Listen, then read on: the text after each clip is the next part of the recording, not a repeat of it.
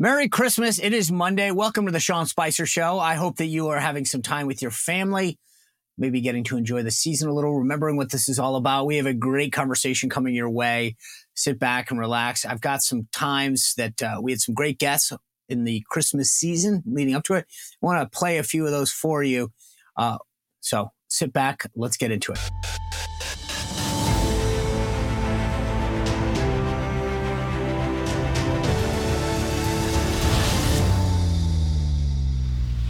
All right, folks, I hope you're enjoying Christmas Day. Welcome to the Sean Spicer Show. This is my gift to you. A great episode here on Christmas. I want to lead it off with a recap of the conversation that I had with Congressman Jim Jordan, the chairman of the House Judiciary Committee, breaking down where we are on the impeachment. Here we go. Chairman, thanks for coming back. Always good to see you. So just give me a sense of where we are. 4 days that Congress is going to be in session this week. What should we expect vis-a-vis the impeachment query before you guys leave town? Well, we expect to vote. We expect it to pass. And of course, the reason you do that is when the full House goes on record with a majority supporting an impeachment inquiry, we think it just helps us get the key witnesses we need to talk to. We think they come in quicker, faster. I mean, we're having a good conversation with their lawyers. We just think we get them in for the deposition in a more timely fashion. And then certain documents we need, if we ever have to go to court, it helps us with our standing in court because, as you well know, the impeachment power is a power solely that resides with the House of Representatives. And if we've made a vote of a majority of the House to move in that direction, that just carries a lot of weight. So that's why we're doing it. And we think that's going to happen as early as tomorrow. So you're down to 3 votes because Congressman Santos is off on Cameo making a boatload of cash on videos. There were a bunch of holdouts before when this was initially discussed. What makes you think that they have shifted over to support an inquiry? Because we have so much compelling evidence already. I mean, there's we need to talk to the rest of Hunter Biden's business partners. We need to talk to Eric Schwerin. We need to talk to Rob Walker. We need to have Tony Bobolinsky and Jim Biden, his uncle. We need to talk to the guy, Kevin Morris, who paid a bunch of Hunter Biden's taxes, $2 million. So we need to talk to those folks, but we already have compelling evidence. And I tell folks all the time, I think this story is pretty basic. It's really as old as the hills. You got a politician who does certain things. Those things benefit his family financially. And then there's an effort to kind of sweep it under the rug and conceal it. And of course, that effort to conceal it was largely David Weiss and how he handled the investigation into Hunter Biden. But I think that's the story. And you look at the evidence, particularly with this Ukrainian energy company, Burisma, where Joe Biden, after getting a call from his son, goes to Ukraine and leverages your tax dollars, your viewers' tax dollars, American tax dollars, to get the prosecutor fired who was pressuring the executives who run this energy company, Burisma, in Ukraine. So there's the action that benefited Hunter Biden because he was on the board of Burisma, this energy company. So how much last week we saw Hunter Biden, another 9 charges come out against him, 3 felony charges for not paying up to $1.4 million in taxes. Yeah. I feel like that helped a lot of members come on board because Joe Biden had said, my son has done nothing wrong. I knew nothing of this. He's the greatest and smartest guy ever. And now these members can see that he clearly lied. Is that a fair statement? I think that's accurate. And I think it also, the actions of the special counsel Weiss, the U.S. attorney who's now special counsel, I think they just confirm what the whistleblowers told us. The whistleblowers told us these charges should have been brought years ago, and they drug this thing out. But after they came forward and after the court in Delaware said, no, we're not taking this sweetheart plea deal, you now see the special counsel, Mr. Weiss, charging the things that they said, the whistleblower said should have been charged all along. So it further confirms the whistleblower's testimony. And by the way, the whistleblowers have been right all along. We've deposed 8 different people associated with the investigation. None of them have refuted in any way the testimony from the whistleblowers. So I think that's important. Finally, I would add, this is why the impeachment inquiry is so good or so important, is because there are 2 lawyers who the Justice Department refused to let us talk to, Mr. Daley and Mr. Morgan. These 2 individuals said they were all for charging the 2014, 2015 tax years, which is where the bulk of the money from Burisma was coming in. They were all for doing that.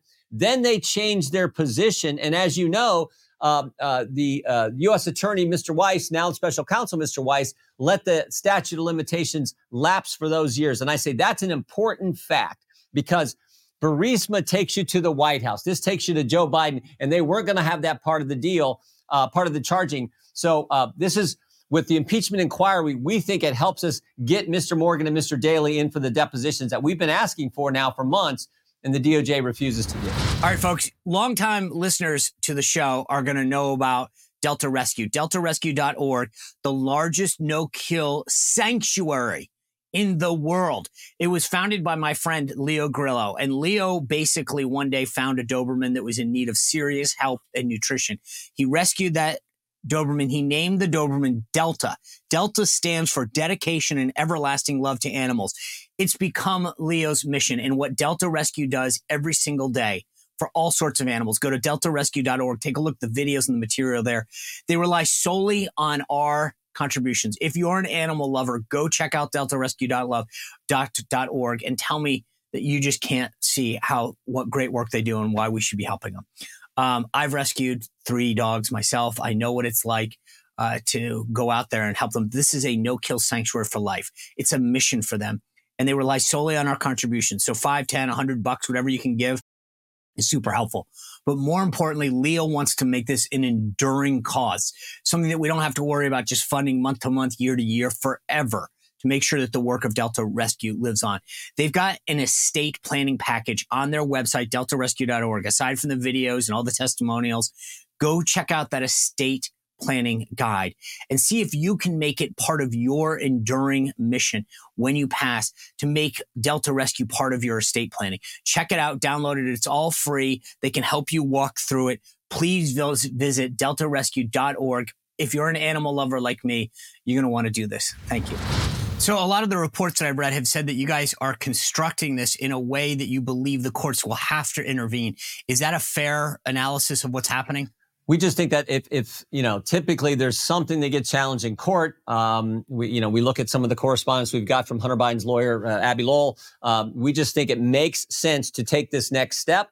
Again, not required in the Constitution, but most impeachment scholars, someone like Mr. Turley, in fact, would say that it helps if, in fact, there is a vote of the full House. So we think for all those reasons, it's important to have this vote, and we think we're going to win on it tomorrow. So last time when the Democrats did this, Republicans called it an illegitimate inquiry.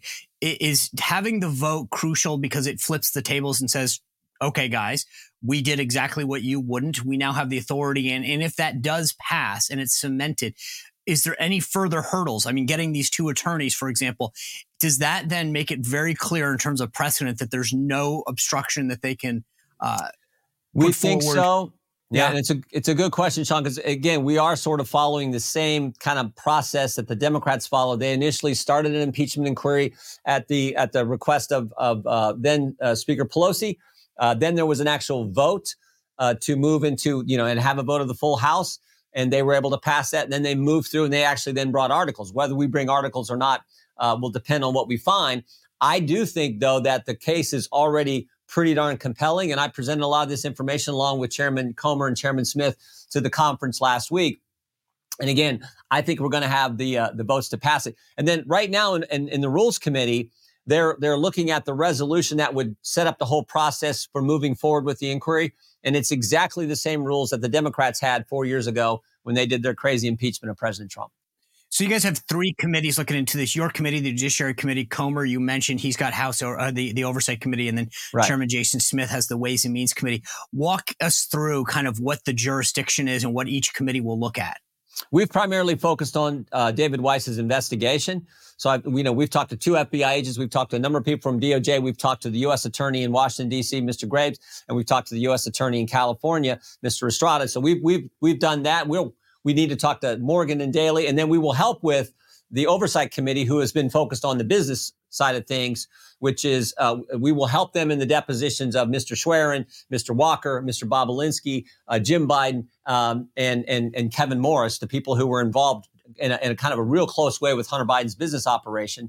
So we will help with that. And then, of course, the Ways and Means Committee has focused primarily on the 2 whistleblowers, Mr. Shapley and Mr. Ziegler, who came forward. And I've said, as I've said many times, their testimony has not changed. The White House's story has changed multiple times. The Justice Department's story has changed multiple times. But the 2 whistleblowers They've been in the hearings, stood up to 4 hours of cross-examination from the Democrats in the Oversight Committee. Their story has not changed. Their testimony has not wavered because they're telling the truth. And every deposition we've done has further validated what Mr. Shapley and Mr. Ziegler have brought forward.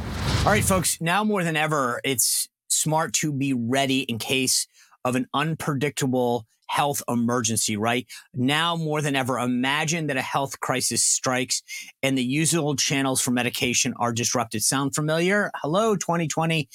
That's where contingency medical comes into play, providing you access to emergency packs of antibiotics for ordinary ailments like urinary tract infections, ear infections, strep throat, and so much more. Think about being ready for that unexpected that we all know is potentially around the corner. Contingency Medical even has symptom management medicines for everything from nausea to diarrhea, motion sickness, ensuring that you're up to date. You need to be ready in case something bad happens. You don't want to be running around trying to find out that everyone at pharmacy is out of something that you can't get in touch with your doctor. I've got some free samples of their Ready Pack Plus. I know that if something happens, I'm ready to go. Contingency Medical also offers free shipping on all packs. Prepare yourself and your family in case something goes wrong. So don't wait. Go to contingencymedical.com/Spicer now and enter promo code Spicer for $20 off. $20 off your pack. Any pack that you pick at Contingency Medical, right? So go to contingencymedical.com/Spicer. Use that promo code Spicer. And remember, Contingency Medical and its products are not intended as a substitute for professional medical treatment or advice. You should always consult with your healthcare provider. So one of the things that has come out over the last couple of weeks are these loans. And yet the White House's pushback is, yeah, they were a loan and we're just paying them back. The thing that I find interesting is when you give someone a loan, even if it's a family member, you would write that down. I give Jim Jordan $5,000. He agrees to pay me back, even without interest. But I'd want something from you. I trust you. You know that. But I'd want something that shows that I made that transaction.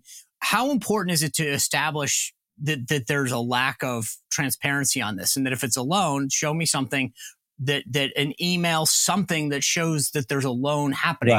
Right. Because right now that seems to be the missing piece from the Democrats' argument. Yeah, no, they would argue, well, we wrote loan repayment on the check, so that covers it all. That's their defense. So no, you're exactly right, and the American people get this. But but can I just real quick?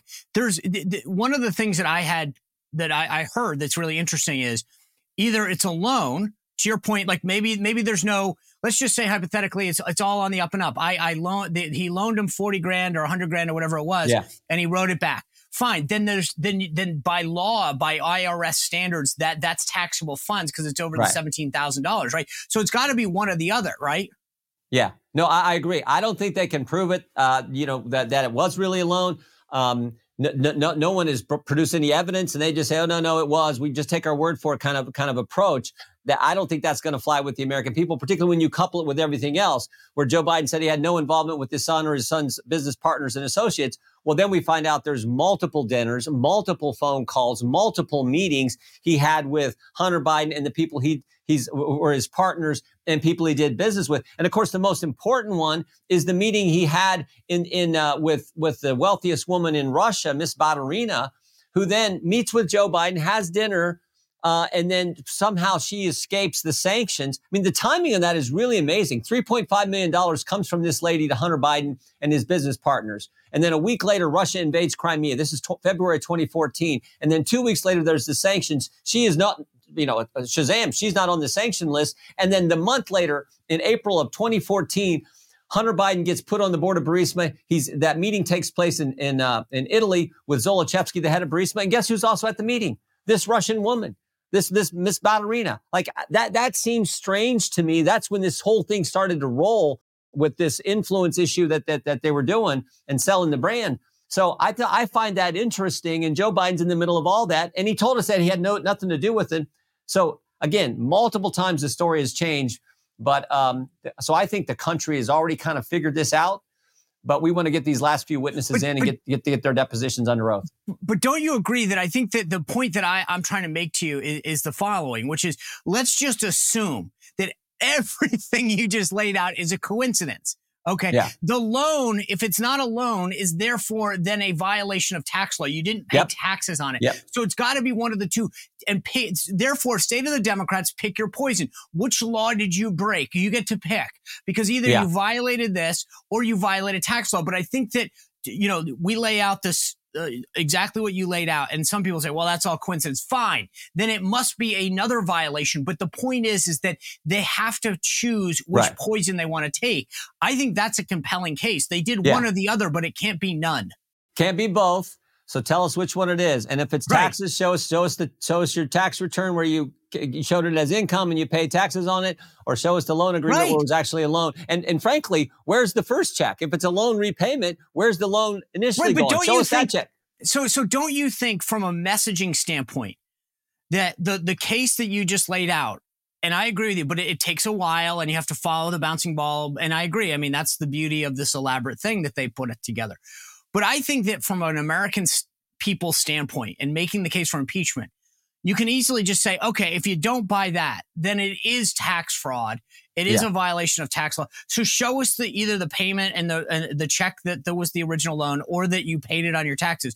But to your point, I just think that for the majority of people that think that this is, just going after Joe Biden, we have a simple sell, which is fine. Yeah.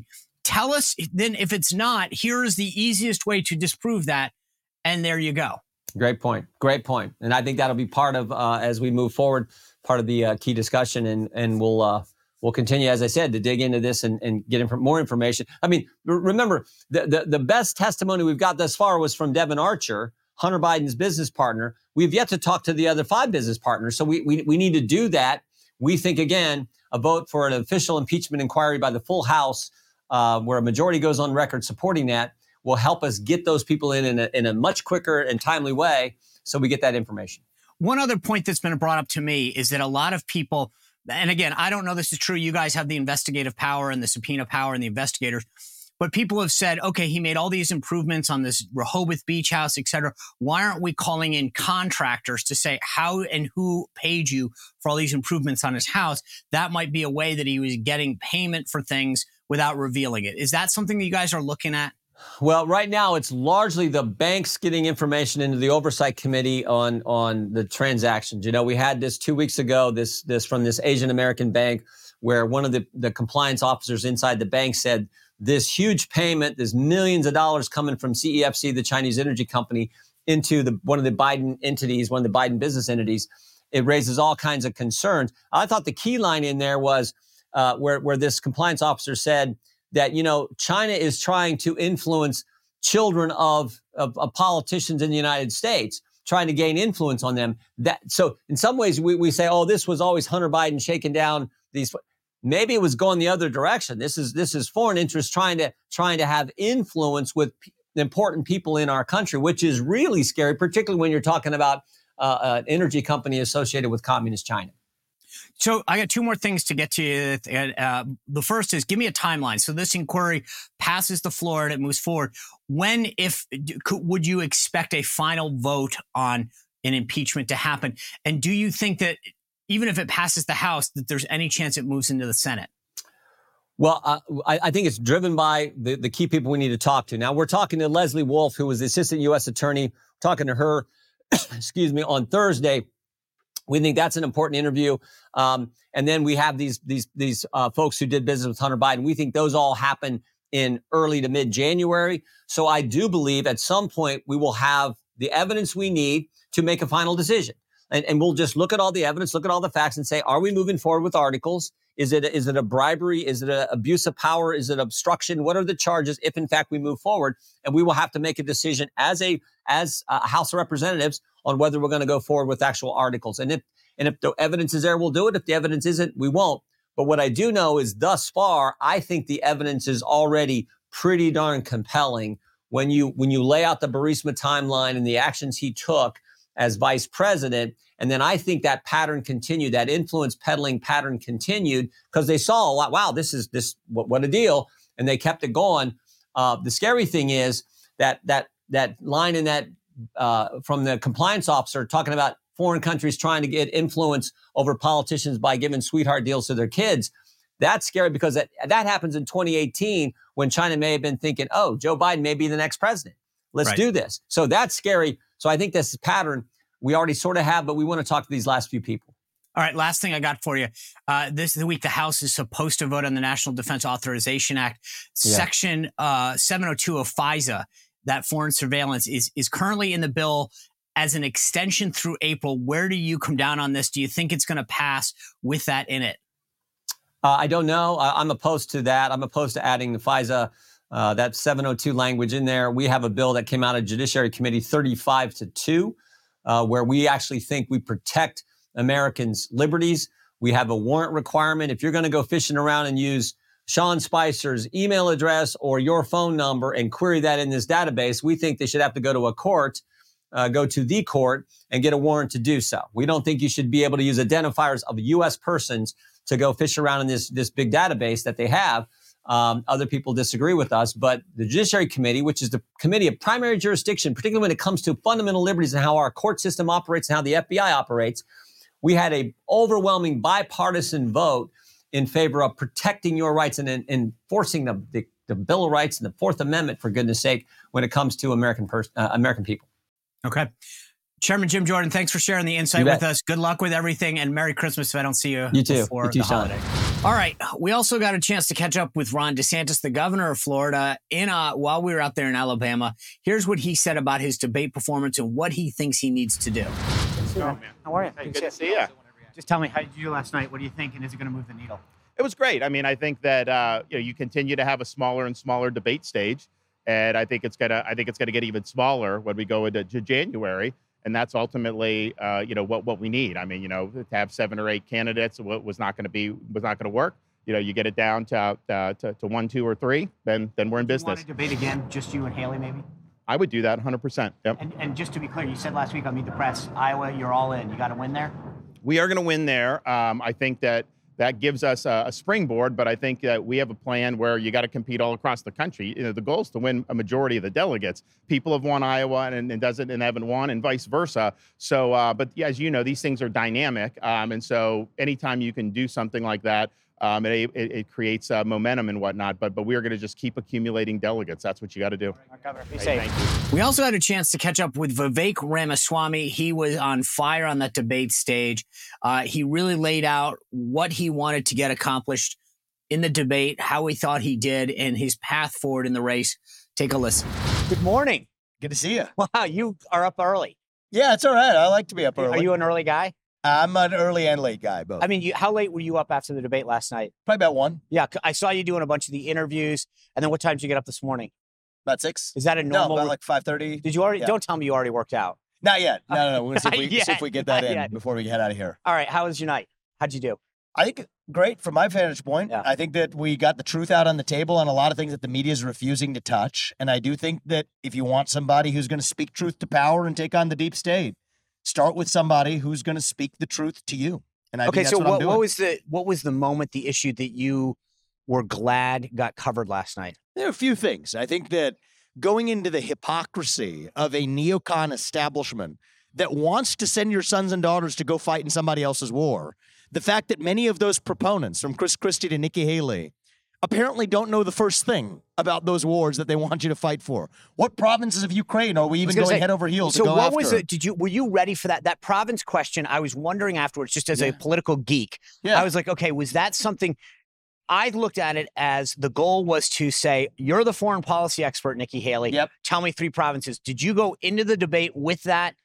Or was that something you thought of on the fly? I thought of it on the fly, actually, because it occurred to me, you could see she was a little bit off kilter. She's somebody who actually 2 debates ago said that she feels dumber every time I speak. Right. And so I thought of actually going after her a little bit for that, but I thought, let's think literally. I understand why she feels dumber when I speak.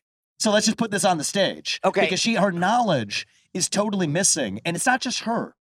It's an intellectually bankrupt philosophy where the people who want to send you to give taxpayer money and send our sons and daughters to those foreign wars, the ultimate farce at the end of it is they don't even know the first thing about those wars. Right. That's really what the actual farce at the whole thing is all about. Yeah. One of our Alabama, I'm sure he was just getting back from the debate. What did you expect her to say? Did you think she wasn't going to know those provinces? Or did I you just think, I mean, that's one if she example. had spouted it out, would that have been a surprise to you? I would have been surprised. Yeah.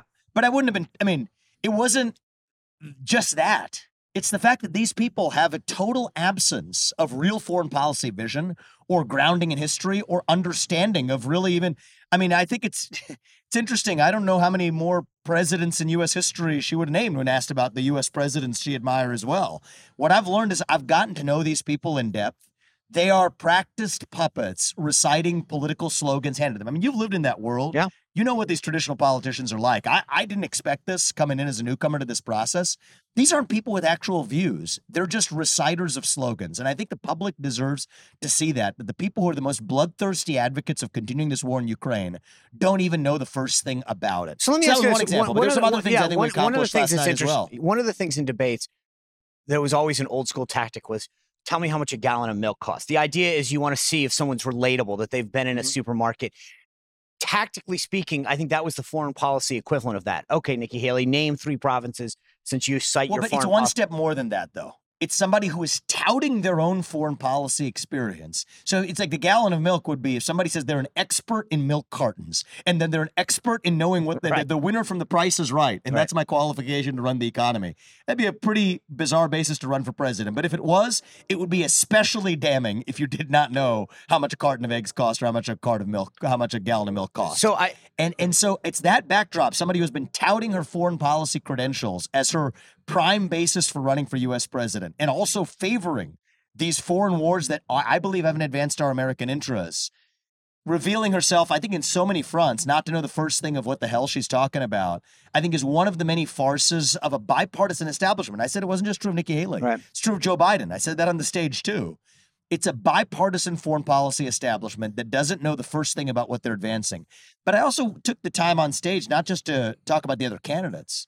I think there are certain unspeakable realities that the media won't really feed you, but is an absolute hard truth now based on evidence that we have from January 6th to the realities of what a Democratic Party immigration policy is really all about in their own words. These are things that the media said you can't speak. Do you think you spend enough time? The thing that continues to amaze me in these debates is how much time. Look, I am a Republican through and through. You would make a much better president than Joe Biden, Chris Christie, Nikki Haley, Donald Trump, Ron DeSantis. Hell, that guy that just got escorted by us would probably make a better president than the Joe average Biden. person off the street certainly would. But I cringe sometimes on the amount of red on red that we do to each other versus debates. I get it. But my point last night was I sat around watching what happened the other day on Capitol Hill with these Harvard presidents. I look at what's happening in Ukraine, in China, all over the world, domestically, here at our border with the number of Chinese migrants, military-aged men lined up. And I'm going, are we spending enough time prosecuting the case against Joe Biden during these debates? What's the mix? Well, I would say that's up to the moderators. And I also it's also up to you. But I also think from my vantage point, it's about drawing a contrast with other candidates. This was what this primary process is about. After that, you're going to go after Biden. But I think that there's a deep ideological divide in the GOP that we can't just paper over. I think that there are greater similarities between Joe Biden's foreign policy and Nikki Haley's and Chris Christie's foreign policy than there is between mine and Donald Trump's policy, right? So I think that that's Donald Trump and I have similar foreign policy. Nikki Haley, Chris Christie, and Joe Biden have similar foreign policy. But just because we're running the Republican Party doesn't mean that we're the same on how to deal with this war in Ukraine. So I think some of these ideological divides, Sean, go deeper than just partisan ones. I'll give you another example is on free speech. Okay. I think that there is a pro-censorship movement within the Republican Party. Take a look at Nikki Haley's own policy to say that every American, if they're using a social media profile, if they're using social media, has to have government-issued ID tied to that profile.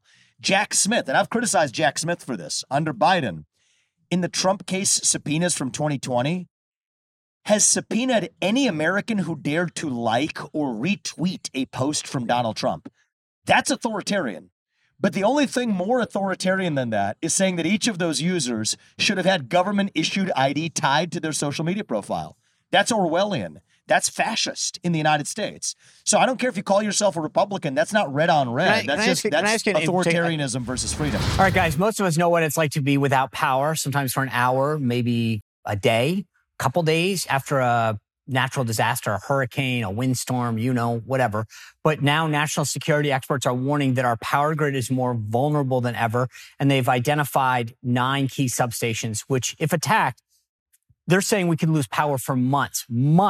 That's why having your own solar power is more important than ever. So I recommend the Patriot Power Generator, which is a solar generator that you don't have to install in your house. It's portable. You can take it with you. You can use it inside your house. And it's powerful enough that if power goes out, we're talking your phones, your tablets, your computers, medical devices, even your refrigerator gets power. So if you go to 4patriots.com and use code SPICER, you get 10% off your first purchase. It's 4patriots.com, includes that Patriot Power Generator. You'll get that guarantee for a year, free shipping if it's over $97, and a portion of every sale is donated to charities that support veterans, right? That's great. So go to 4patriots.com, use code SPICER, 4patriots.com. You do not want to be without power in case something happens. This is way off topic of the debate. I don't want to get lost in this, but you are a businessman. You are very active on social media. You just brought up this issue. How do you think Elon Musk is doing running Twitter? I think he's doing a great job. Yeah. The first step is you got to get in there, and it's the private sector equivalent of draining the swamp. It's an interesting fact is he fired, I don't know what the number, 75% of people. From a business perspective, he's telling advertisers, I don't want you. I believe you use the phrase, go F yourself. Yep. As a businessman, is he going to do what it takes? I get philosophically, as a conservative, I think he's doing great to bring back free speech. I think one of the ways you build great companies, and I have been proud to build multiple companies myself, multi-billion-dollar companies, and Elon Musk is probably the most successful entrepreneur in the world. One of the ways you build great companies is to have a well-defined mission, a worthy mission, and then do everything in service of that mission and how you build the company. Yeah. And I think he has done that. I don't think Twitter had a clear mission before. I think it does now under his leadership. I think sometimes in the short run, you're going to have to make some trade-offs to create that long-run value. And I have full confidence he's going to do it. But I also think that every organization needs to define its own mission. Right. And the U.S. government, the U.S. federal government has completely failed and abandoned its mission of protecting and preserving the liberties of Americans here at home. So in some ways, what Elon did to Twitter, that's what I'm going in to do the federal bureaucracy. 75% headcount reduction, count me in. 50% of that we can get done within the first month. Actually shut down agencies and bureaus that should not exist. Revive the integrity of a mission. Our founding fathers made it easy for us. The mission statement is the Declaration of Independence, and the operating manual is the Constitution. So as an entrepreneur, you have to create that from scratch. We don't need to create that from scratch in this country. Our founding fathers gave us the mission statement and the operating manual. All we need to do is actually have presidents and elected leaders who can follow it. And it's been a long time since we've had leaders who have, I think, sworn the oath to the Constitution with the intention of actually keeping it. My basic presumption is if you want to swear an oath to the Constitution, read it. Donald Trump is the best president we've had in recent history, but if you look over the last 4 decades, other than him, I think that you've had a bunch of political insiders that have made really bastardized versions of what this country was founded on. I'm going to bring back that founding spirit. As I talked about Thomas Jefferson last night, my favorite president, someone I look up to. He was 33 when he wrote the Declaration of Independence. And I think if he were alive today, the advice he'd be giving us in the Republican Party is go with somebody with fresh legs. Go with somebody who can, yes, be bold, take some risks, speak truth to power, not just when it's easy, but when it's hard. Go with somebody whose best days in life are still yet ahead so that you could see a country whose best days are ahead of itself too. That's why I'm in this race. So let me get back to foreign policy. One last question on this, because I thought what was interesting about your comments last night were how you want to approach Ukraine, right? Here's why we don't need to be involved in Ukraine, right? You made a very interesting case there.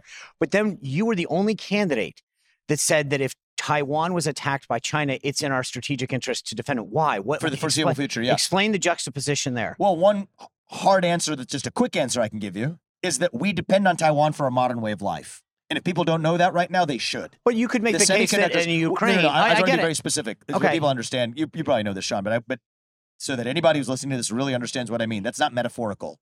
The little semiconductor chips that power our phones, that power those lights over there, the refrigerators in that restaurant, those cars we're looking at, literally our modern way of life depends on Taiwan for our modern way of life. And if China has an economic gun to our head to say that our entire modern way of living, we'd be third world nation without access to those leading edge semiconductors from Taiwan, that is a major problem for the United States of America. And there's no similar case even close to be made for Ukraine. That's a good starting answer. And we could go much deeper than that, but that's a big difference between the two. But I can argue, I mean, U.S. policy right now is strategic ambivalence, right? So that the second, what you said right now, just if from a foreign policy standpoint, is provocative towards China, right? I've provided what I call strategic clarity instead of strategic ambiguity. Right. And I do think that strategic clarity is how we stay out of World War III.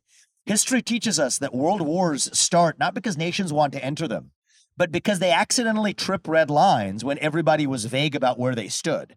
I think we're closer to World War III than we've ever been in my lifetime. So I think that moving to strategic clarity is important. So what I've said is at least for the foreseeable future, until we've achieved semiconductor independence or otherwise, we will defend Taiwan. And then after that, we can resume strategic ambiguity, which is the status quo. And so, yes, I think it's going to take somebody with an actual vision for our foreign policy. Part of that ending of the war in Ukraine is, I've also said I would use that to weaken the Russia-China alliance, pull Russia out of its military alliance with China. The Russia-China military alliance is the single greatest threat that we face. That would be one of my requirements with Putin to end that Ukraine war on mutually agreeable terms, is that we weaken, if not end, that Russia-China alliance. So this is what we need in our foreign policy, is actual vision. And this goes back to the debate last night. Because for the entire debate, you know, from the Mike Pences to the Chris Christies to the Nikki Haley's to much of the left-wing mainstream media, they've derided me compared to those candidates for the lack of foreign policy experience. And I think we proved on that stage last night definitively that foreign policy experience is not the same as foreign policy wisdom. Right. If anything, our history teaches us for the last 25 years that actually those with self-professed foreign policy experience are the ones with the absence of the real wisdom. Donald Trump, in that sense, I mean, he's the president who kept us out of major wars and grew the economy. He was an outsider that came in without that alleged foreign policy experience either. And I applaud him for that. But I'm now the leader from the next generation. Now I'm the outsider in this race. And I think it's going to take an outsider with fresh legs to take that America First movement to the next level. And I think that the farce of that neocon establishment was really exposed as the emperor who has no clothes on that stage last night. So foreign policy obviously dominated a lot of the talk last night. Iowa is the first state, 40 delegates at stake. I think a lot politically at stake for these campaigns. We've talked about that in the past.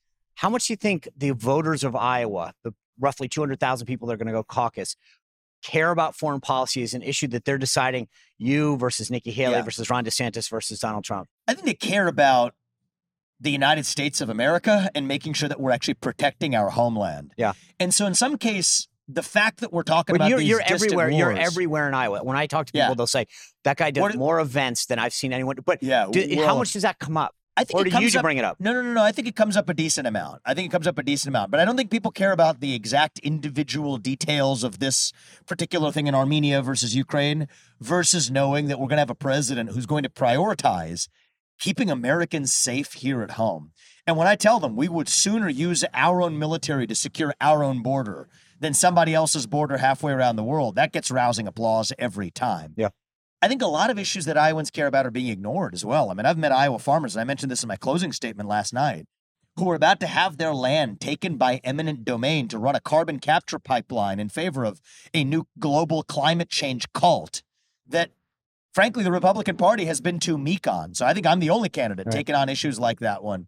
But I think people also care about basically understanding that you have a president who's going to downsize the federal government to meet our national debt issues so the next generation isn't loaded with $34 trillion in national debt, that you're going to have a president who grows the economy. The rising inflation, rising interest rates combined with stagnant wages, that's what's really leaving people hurting.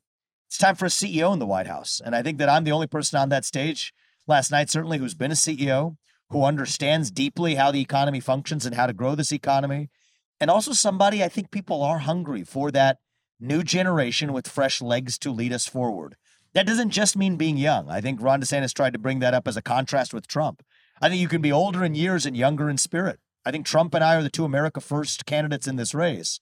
That is the future of the Republican Party, rather than chasing the Dick Cheney philosophy of the past.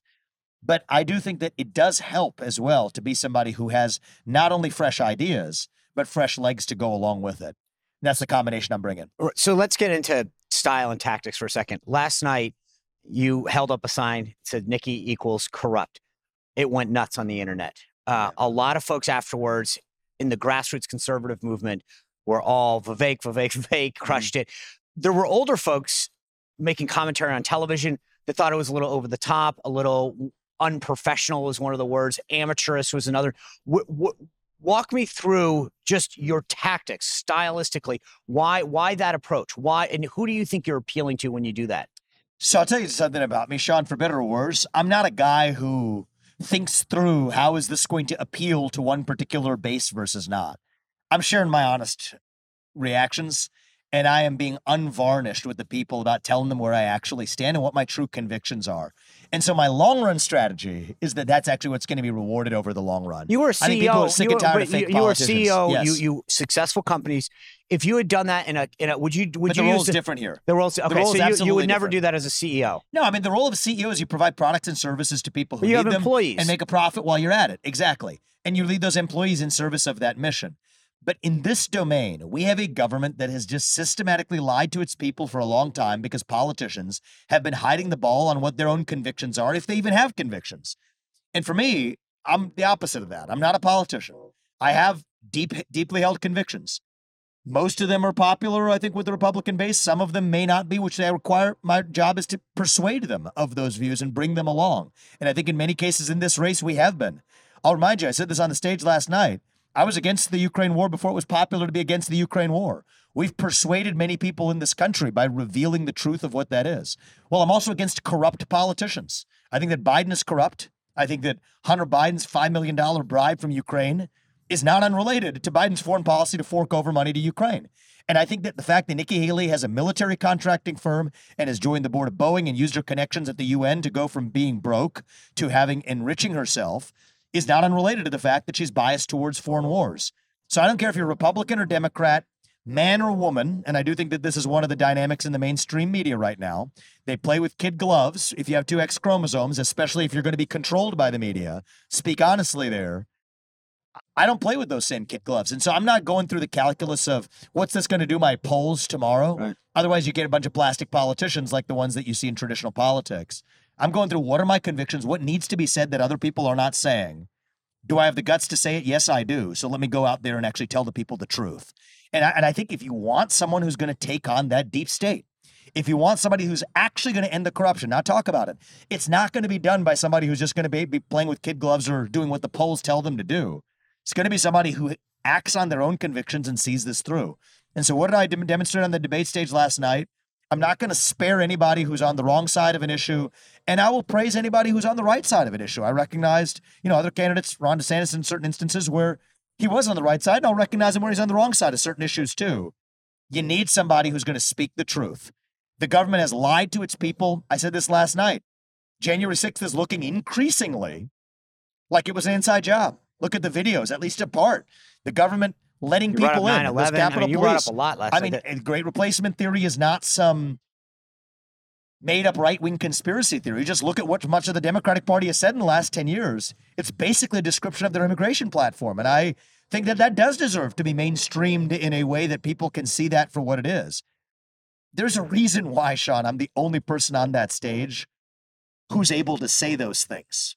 The other people are bound by commitments to the establishment and the people who control them in the Republican Party. And frankly, some of those people aren't even in the Republican Party.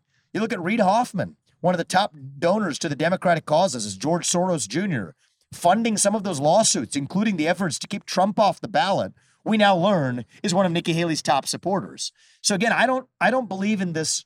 Well, but isn't that red on red? Well, if you have a bunch of hard blue controlling that red from Larry Fink to Reid Hoffman, the people who want to keep Trump off the ballot, funding Nikki Haley, then no, I don't believe in this philosophy that no, you're not supposed to touch that because somebody just puts an R after their name. That's how we will destroy not only this Republican Party, but this country.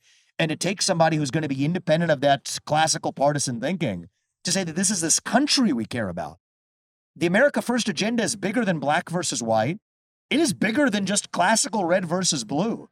I think most Americans in this country are with us in this America First movement. There's two America First candidates in this race. That's Trump and myself. But I think right now I can go further with that agenda than anybody because we can reach. You just saw it in that restaurant there, the next generation. People with fresh legs. And that's what it's going to take this movement to the next level. Last question here. In order to reach that next generation, you have to get out of Iowa. How many tickets out of Iowa are there and where will you be? I think there will be a solid 3 to 4 tickets out of Iowa, but I think we're going to shatter expectations. What's that mean? Well, what it means is the expectations have been set really low for an outsider candidate like me. I think the polls do not capture many of our supporters. Christie's not running in Iowa, right? So it's Trump, DeSantis, Haley, and you. I mean, Christie's on the ballot. He's not going to do well in Iowa. But he's not even been. But I think coming out of Iowa and New Hampshire, this is going to be a narrowed field, and I'm definitely going to be part of it. That's what we're going to see. But so and that's going to exceed in Iowa, expectations. don't you have to beat somebody? Yeah. So, okay. So I think we're going to deliver here's what I'll tell you, Sean. Yeah. We will deliver a major surprise in Iowa. The expectations that are set by the polling and the mainstream media narrative now, we're going to shatter that. And I think that's going to be. But give me a number. You're a businessman. Just all I want. Yeah, but I mean, do you have to do more than 10%? I'm a businessman, but not some sort of. But somebody walked into an office and said, analyst. "Hey, boss, we're going to have a great quarter." I think we'll be in the double digits in Iowa handily. Okay, handily in Iowa. All right. Double digits. No be problem. Safe. With that. Thank you for being with us again. I appreciate that. Thank you very much. See you soon. Thank you very much. Thank you. All right, folks. Thank you for listening. Thanks for sharing your Christmas with me. Please continue to subscribe, share the show while you're gathered with friends during this holiday season. Tell them about the show. Make that another gift. Say, I've got one more thing for you. Here's what I'm going to do. I'm going to unwrap it for you. Go to YouTube, hit that subscribe button for them, hit the notification bell, Rumble as well. Then say, by the way, let's go to Apple Podcasts and Spotify and do the same. That's your gift to so many people. I do appreciate all your support for the show, everything that you've done to help out our sponsors. We will be back here tomorrow. Have a great rest of your day.